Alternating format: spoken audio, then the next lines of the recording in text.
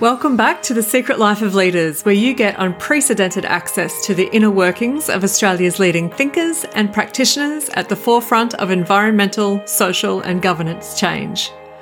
The cutting edge of change can often feel lonely, but you're not alone here. The Secret Life of Leaders rehumanises the experience of life and leadership and creates a platform for us all to learn and grow together. Let's dive in. With a focus on impactful scientific research to catalyse sustainability transitions in the agri-food system, Larelle McMillan leads a large team of researchers in the sustainability program in CSIRO's Agriculture and Food Business Unit.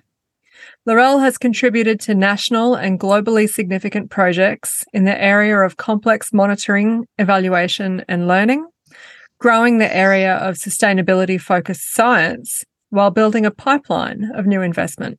She has 20 years' experience working in environmental and agricultural fields. Larelle, I've invited you onto The Secret Life of Leaders because of your results in leading complex programs of sustainability change that spans disciplines and industry domains, geographies, levels of government and communities, and I'd love to learn about your approach to leadership and share this with our listeners. Larelle McMillan, welcome to The Secret Life of Leaders. Thanks, Ange. Tell us a bit about your life and what's led you to devote yourself to sustainability change. Sure. So I'm a Southeast Queensland born and bred woman, grew up west of Brisbane, just past Ipswich, and, a place with a lot of bushland. So growing up in a working class family, I think I was always intrigued by nature, always intrigued with travel and the wanting to explore the world. And perhaps because I'm from a pretty big family that I'm lucky enough to have a lot of different cultures as part of that family through marriage, I've always been quite intrigued about meeting and working with people from different cultural backgrounds. And so actually when I left high school, I embarked on a completely different career to the one that I have now. I kicked off my kind of formal education post-high school in visual arts. And so I'm a trained visual and creative artist and worked predominantly back then with people with disabilities. And so I think that was probably apart from growing up in a working class area, I think that was probably my biggest exposure to social issues around equity and access and agency. And so that was a really interesting and intriguing kind of space to work. But pretty quickly I found that securing regular employment was pretty tricky in that industry. So I took off and went traveling around the world. Another quintessential kind of Aussie experience for some, working in London and traveling across Europe and America and Southeast Asia. And when I came back, I actually decided to embark on the career that I have now, which was going back to university and studying environmental science. So I guess that's where I tapped back into my passion around nature. And having grown up in those upbringings where you'd take off at the start of the day, you'd be with your siblings and neighbourhood kids and you'd tear around bike tracks and make obstacle courses and catch yabbies in the creek and then come home with all the scars and bruises to show for the day. We also did a lot of camping as kids, so camping either in the bush or at the ocean. And I think that really kind of sparked my wonder of nature. I remember as a kid sitting in nature thinking, how does this all work? So went back and studied environmental science and focused on microbiology, so really understanding the chemistry of water and elements, and also environmental policy. So at university, I can actually remember the lecture where I sat there and thought, how on earth is evidence brought into policy making? And I really started to get intrigued by that space of evidence-based decision making and the way that policymakers were using research and data and evidence. So post-university, I actually went straight into a government job in water policy and planning, and didn't last too long because, I was pretty young and I wasn't getting an opportunity to really sink my teeth into the areas that I wanted to explore. So I kind of pivoted from that kind of train of employment and went to work for an environmental non-government organisation. And I think that's where I learnt about the role of advocacy and the role of community values in shaping policy. So that was a really interesting exposure to a completely different angle of the process of decision making, if you like. Yeah, from there, I actually started my own business. So started working for a whole lot of organisations with my own business. So worked with government, worked with the NGO sector, worked with professional science organisations, but also with the private sector. So I guess with that exposure, working with the private sector then to really help them to understand the impacts of climate change on their business, how to engage in the then CSR kind of agenda, the corporate social responsibility agenda. So it's showing how long ago that was. That helped me again to understand the way that these different organisations were facing and grappling with challenges and the complexity and the operating space that they work within to try and address some of those challenges. Beautiful. So, Larelle, as a kid growing up in southeast Queensland with this quintessential Aussie experience of growing up in the bush with this environment of cultural diversity and an appetite for travel and an appetite for communicating and advocating around evidence-based decision-making, tell us how you found yourself leading a program of nearly 100 researchers, I understand, in CSIRO.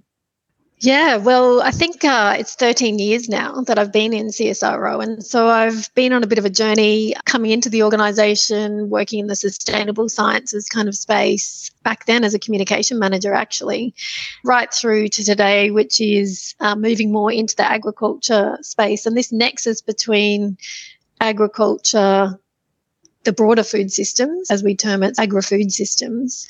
So this nexus between agri-food systems and all of the components incorporated in that. So climate change, how do we build a more sustainable, equitable, healthy food system? And how do we grapple with all of the complexities in those systems?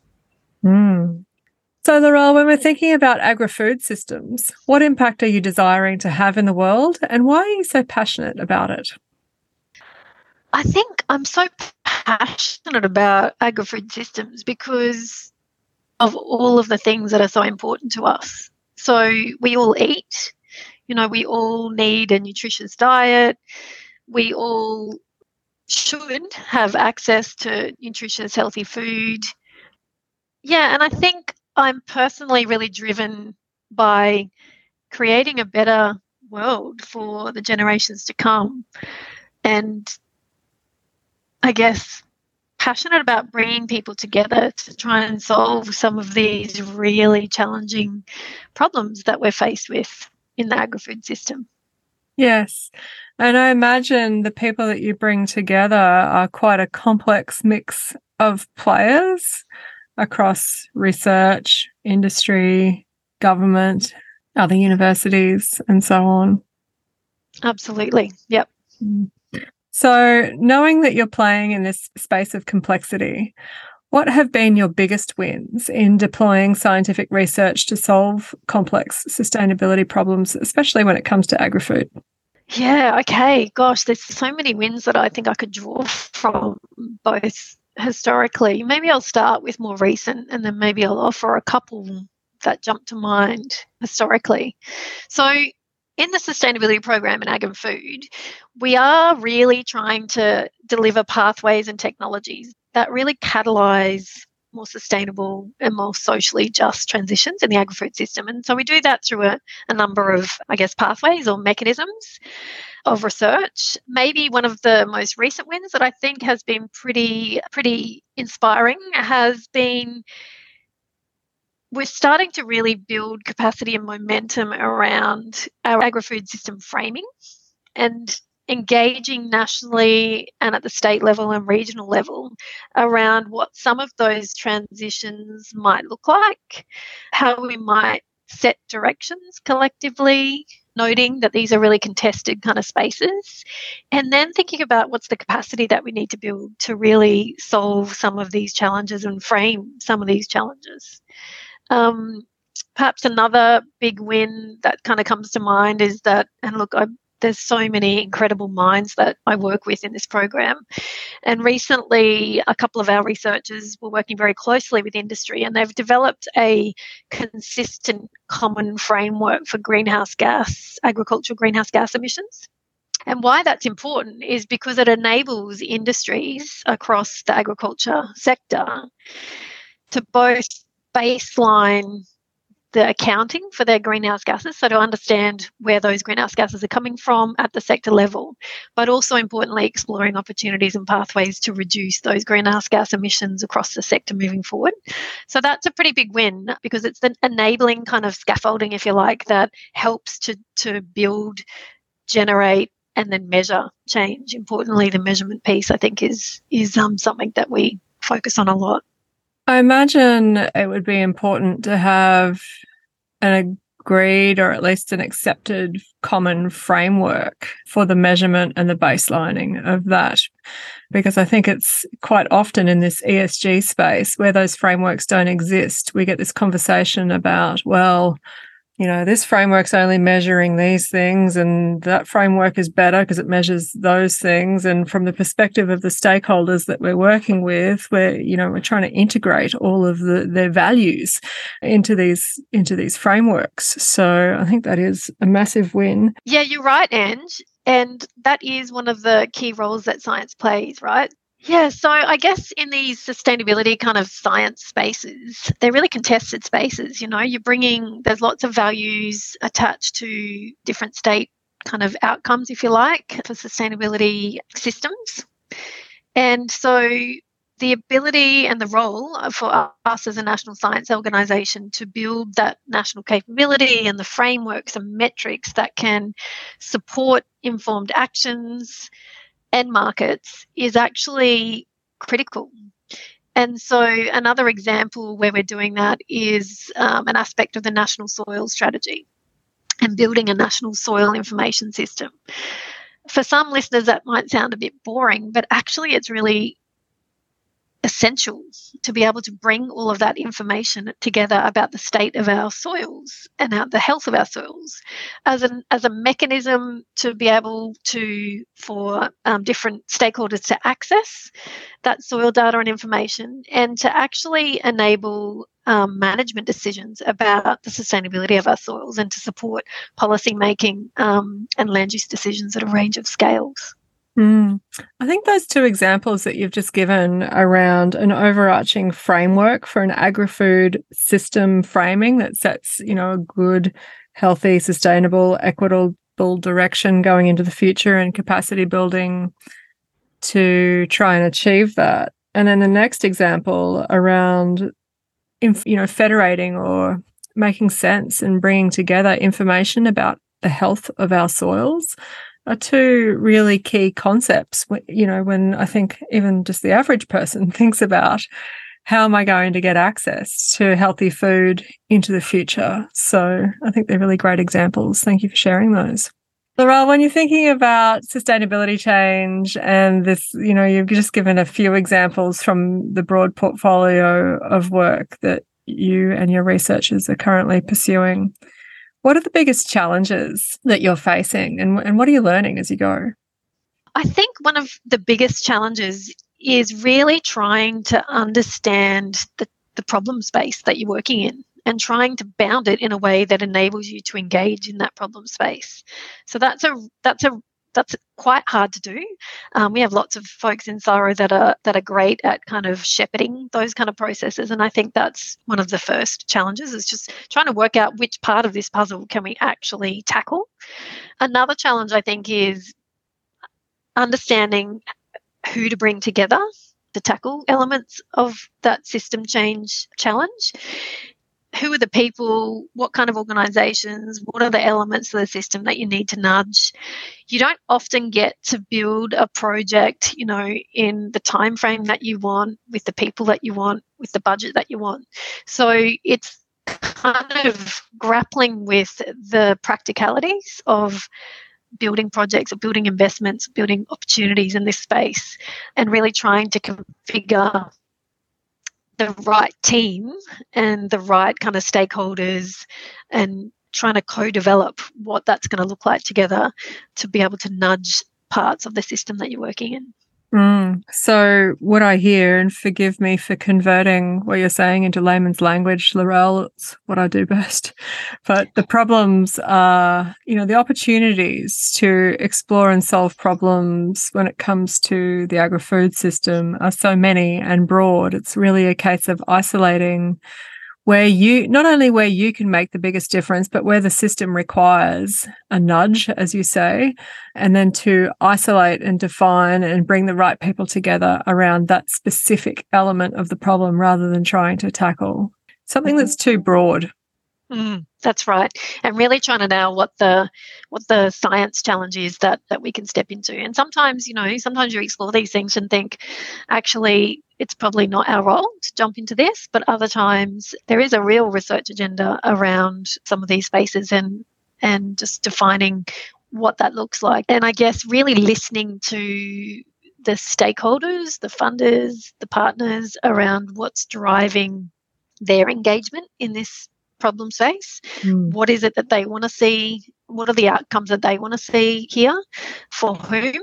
And then sort of, I guess, working backwards to say, okay, well, what is it that we're going to be able to deliver here to reach those kind of outcomes?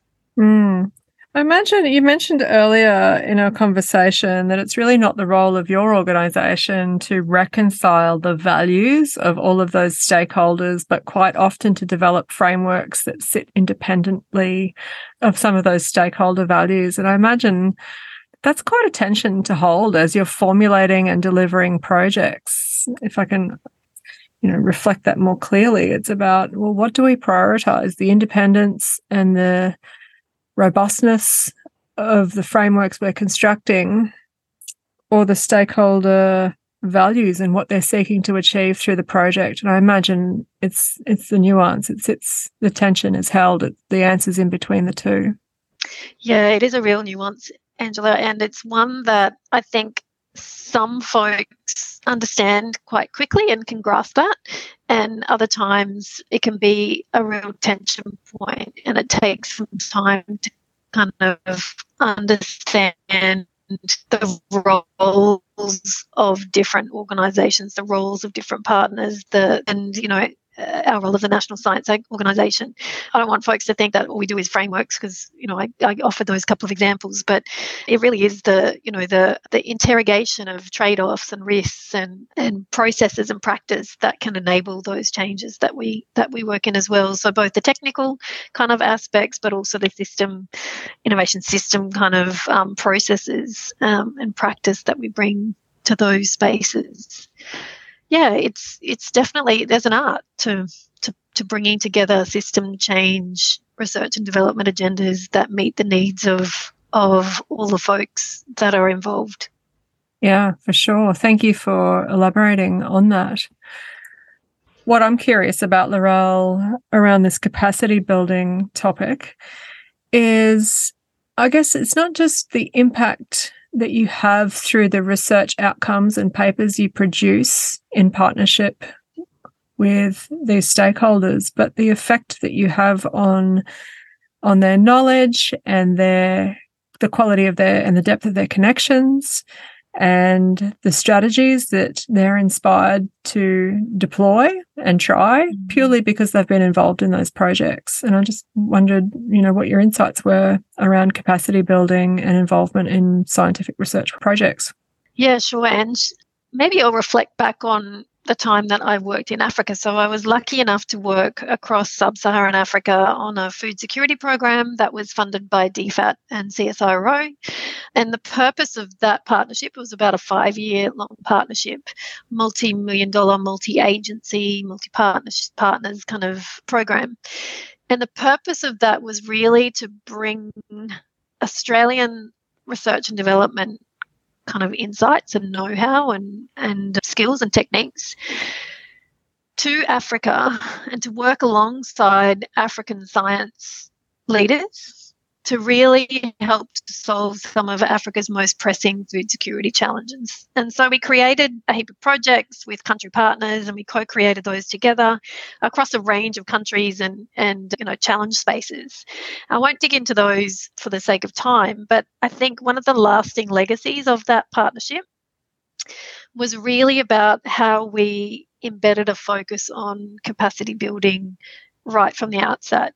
And that was through, the co-creation kind of process of those projects, but also through initiatives where we set to develop both formal and sort of more informal capacity development opportunities. And so just a couple of weeks ago, I had the pleasure of catching up with some of my African colleagues here in Brisbane.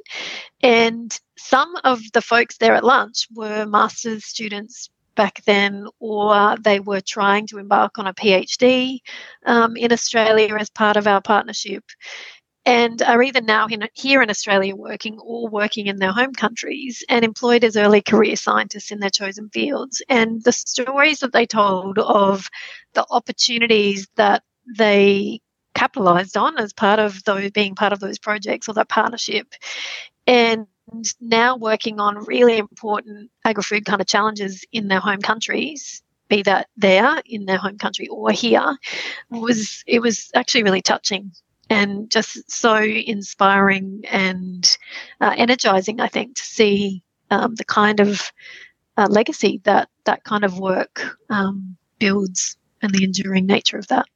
Mm. For the change leaders that I've been speaking to just on the podcast in recent times and through my work coaching leaders in this space, I find that sometimes their energetic tank can become quite empty. They're fatigued and frustrated at slow progress. And I think this is a nice counterweight to this phenomenon that we're seeing around fatigue and frustration, this idea that if we can have a bit of, I think, patience for open and genuine collaboration in co-creation of a project, in genuine co-creation, really meeting all of the stakeholders where they are and really listening, as you say, to assess their interests and develop something in genuine togetherness rather than imposing our agenda, really does open up the opportunity for capacity building. And in the short term, the relative short term that you've just described with this example of, 5 years work in Africa and then some years later seeing how people have progressed their lives and careers based on their simple involvement in that project, I think is a lovely counterweight, that satisfaction to the frustration and the fatigue that we might otherwise experience. Yeah. All right, let's dig in a little bit closer now to your own leadership approach. Larelle, given the size of the challenges around sustainability and the breadth and scale of those challenges, how do you stay committed, passionate and inspired? Oh, that's a good question. Look, I think the inspired part is pretty easy, really. I mean, working with the incredible minds, the incredible people, the remarkable goodwill that folks come to work with in CSIRO in terms of the desire to contribute to positive change, just sort of takes care of the inspiration, I think. There's not many days where I'm not feeling inspired, having spoken to someone or learning about some work or building an opportunity with folks. So the inspiration bit, I think, comes from just the space that we're working in. The challenging part, how do I stay engaged and challenged? I think it comes down to perspective, to be honest, Ange. This might be a bit of a pivot, but the other night I was listening to this Insight episode and it was all around death and loss. And stick with me here because it kind of got me thinking about preparing for this podcast and leadership. And I think when you face death, it really makes you be committed to and feel really appreciative of life. And I got reflecting on the fact that I've been really fortunate to be very closely involved in the passing of all of my grandparents and not being sheltered from that kind of process and that kind of loss and grief process. And I think what that helped me to do in those years was to really have perspective around how to do life. And so rather than get overwhelmed or bogged down in challenge, I think I don't know, somehow able to keep this perspective that how fortunate are we to be able to bring these things to the table and to contribute to positive impact and positive change in the world. I love this combination of, really just the appreciation of working with intelligent people and then the ability to take that perspective of the unique opportunity we have while we're here. So thank you for sharing that. Larelle, what's your approach to leading others? And specifically, right now, you're leading nearly 100 sustainability researchers in CSIRO, and they also need to take a personally sustainable, long-term approach to making a difference through their science. How would you describe your leadership of this team? I think my leadership style is pretty authentic, actually. So it is kind of based on that authenticity. I'm pretty real about the opportunities that we have, but actually the reality of the kind of bounds within which we're working and what we need to deliver. So I'm always pretty upfront in that. And I think I'm very authentic and open about the kind of challenges or the things that I'm grappling with as well.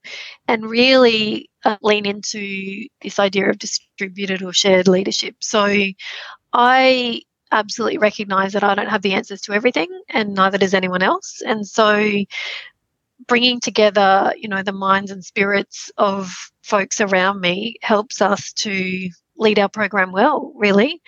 And that requires you to really understand what drives people and where their strengths lies so that you can think about, the challenge that you're facing and think about who would be best to step into that and work with you in that space, or that can take on that area or that problem and bring their own leadership style to it.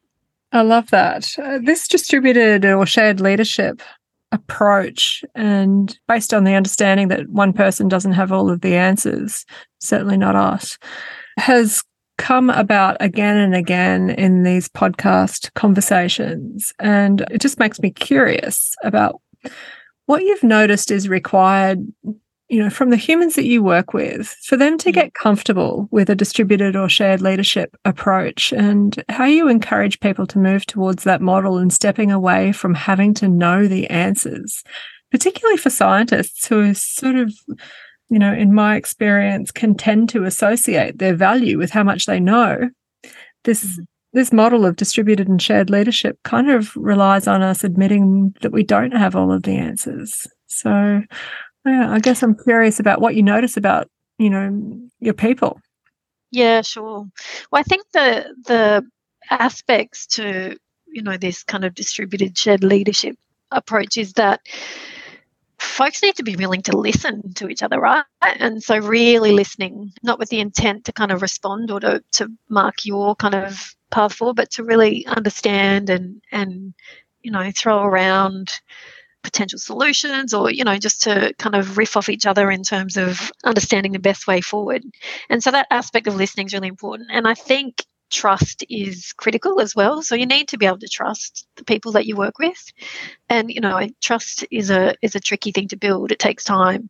But I think that mix of authenticity, of integrity, of goodwill, and of just being open to kind of grapple with these tricky and complex spaces together, and to share ideas and generate sort of potential solutions together helps to really build that leadership model.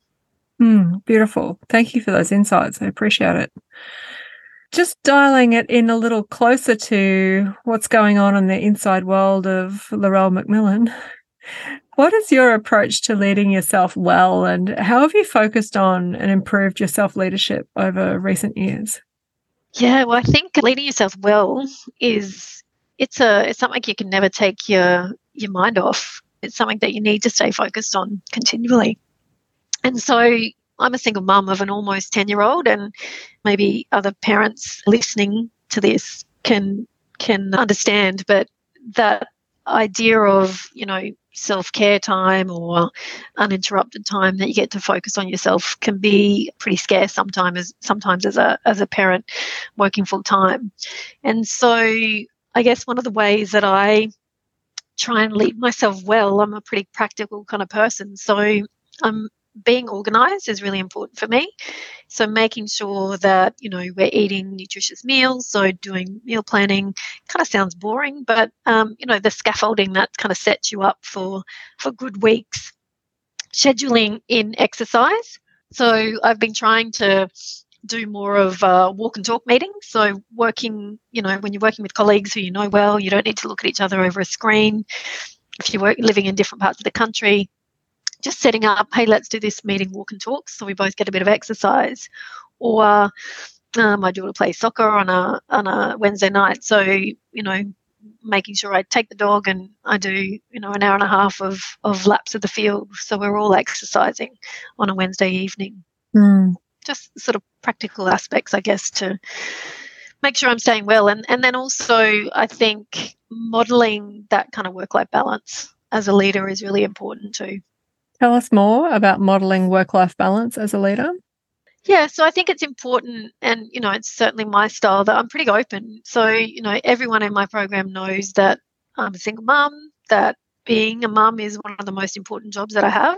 And so I do prioritise, things like, I think a couple of weeks ago I took a call with some external partners who I had, a nice strong relationship with and history with, and took that meeting on the sidelines of the athletics field because it was the inter-school sports day. Or, letting people know that I'm going to be in late on a Friday morning because I want to go and see my daughter perform at her assembly. So just being real about doing that, and about the fact that if I'm working out of hours, it's because I've done something else that's been important to me in terms of other aspects of my life, and just being very supportive of folks to have that agency as well and that responsibility to do the same.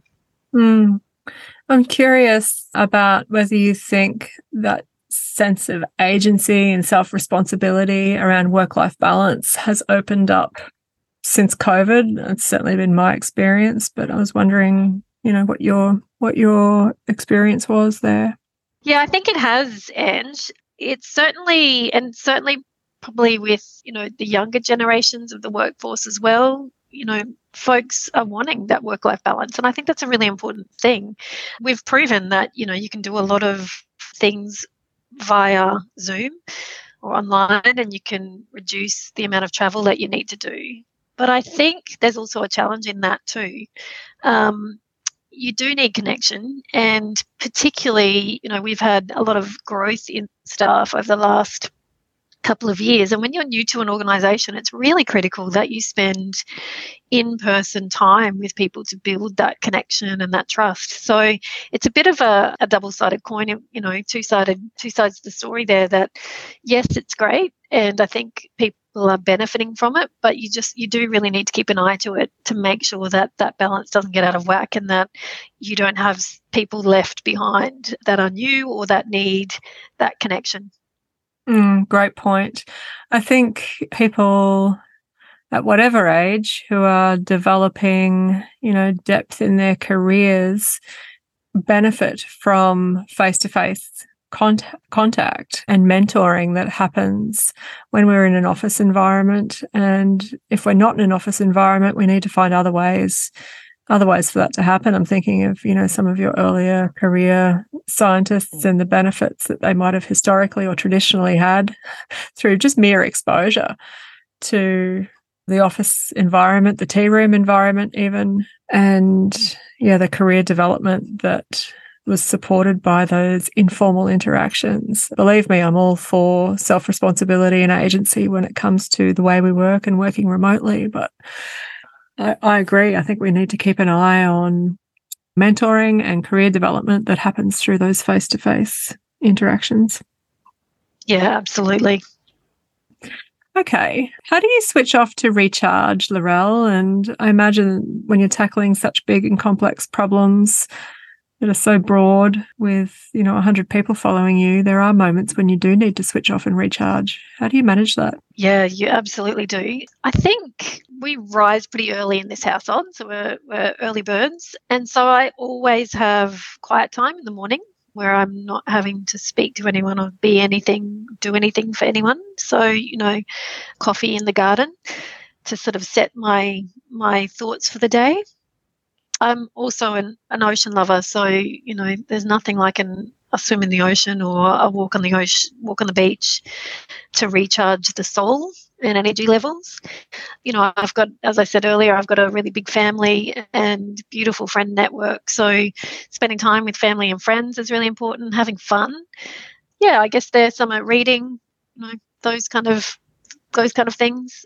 One thing that my daughter and I do to kick off our weeks, most weeks, is that we do a little check-in where I ask her, what are you excited about for the week and what are you worried about? Is there anything you're worried about? And she asked me the same thing. So it's a nice way of kind of checking in on what's on the horizon that's exciting and that you can be grateful for and be intentionally kind of present for, because I think that's a really big part of leadership, is that ability to be present in all of the situations that you find yourself in on a daily basis.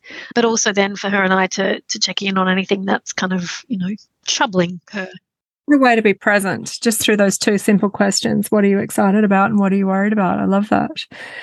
You mentioned a word before, Larelle, that not many people use in business, and I'll speak for myself. Sometimes I can forget how to do it, but you mentioned the word fun, having fun. And for those people out there leading change in the environmental, social, governance space or contributing to the Sustainable Development Goals, these are big, long-term, complex problems that can sometimes overtake us. And so I would love to hear from you, Larelle, about how you do have fun, just in case it inspires us as well. Well, one thing, I always take a week of school holidays off. So that's just a non-negotiable for me as a parent to a small, fairly young child. And one thing that we do at the outset of that week every time is we write a list of the fun things that we want to do, and then we negotiate on what it is that we're going to do. Because my daughter's list is usually about 50 things, and mine's usually about 5 to 10. And so, some of the things that we do is, I think last school holidays we went on a long train trip, and had an adventure, just catching up with family and friends and doing fun things together. But I think it's also important to keep that spirit at work. So often when we kick off meetings, there's, that nice banter that happens before a meeting, that people are just connecting on life and things that they've been up to or achieved or things they've done on the weekend. And also scheduling in opportunities to do fun things together. That can be trickier when you've got an organisation where folks are located in different locations, but actually purposefully planning those and resourcing them. So resourcing for teams to get together and do some fun things, go and do a escape room, or go and explore a gallery together, or, head out for dinner after work or something. Just being mindful that that is a really valuable activity for having fun, the celebrating wins, for celebrating each other's successes. Brilliant. Great examples. Thank you especially thank you for this idea of the fun list. I love it. And I'm sure there might be some parents listening to this episode with the upcoming school holidays thinking about what they'd put on their fun list with their kids. So thanks for that example. Larelle, as we begin to close out this episode, and at the end of every episode, we ask, what are the 2 or 3 most important things being required of you as a leader bringing about positive change in the world? I think first and foremost, it has to be listening. And as I said earlier, it's that listening with the intent to really deeply understand, asking really good quality questions that can spark those good quality discussions that then in turn help you and help everyone to build that kind of understanding together in whatever context. So I think listening is critical. Yeah. I think another area is really understanding what drives people and where their strengths lie. And that's important as a leader leader of people in an organisation, but I think it's also really important when you're bringing together partnerships or exploring partnerships around a kind of complex challenge. Understanding what drives people, what are the values underpinning, that connection, where their strengths lie. Also understanding, areas that they'd like to develop, of course, too. But yeah, really trying to just understand where people are coming from.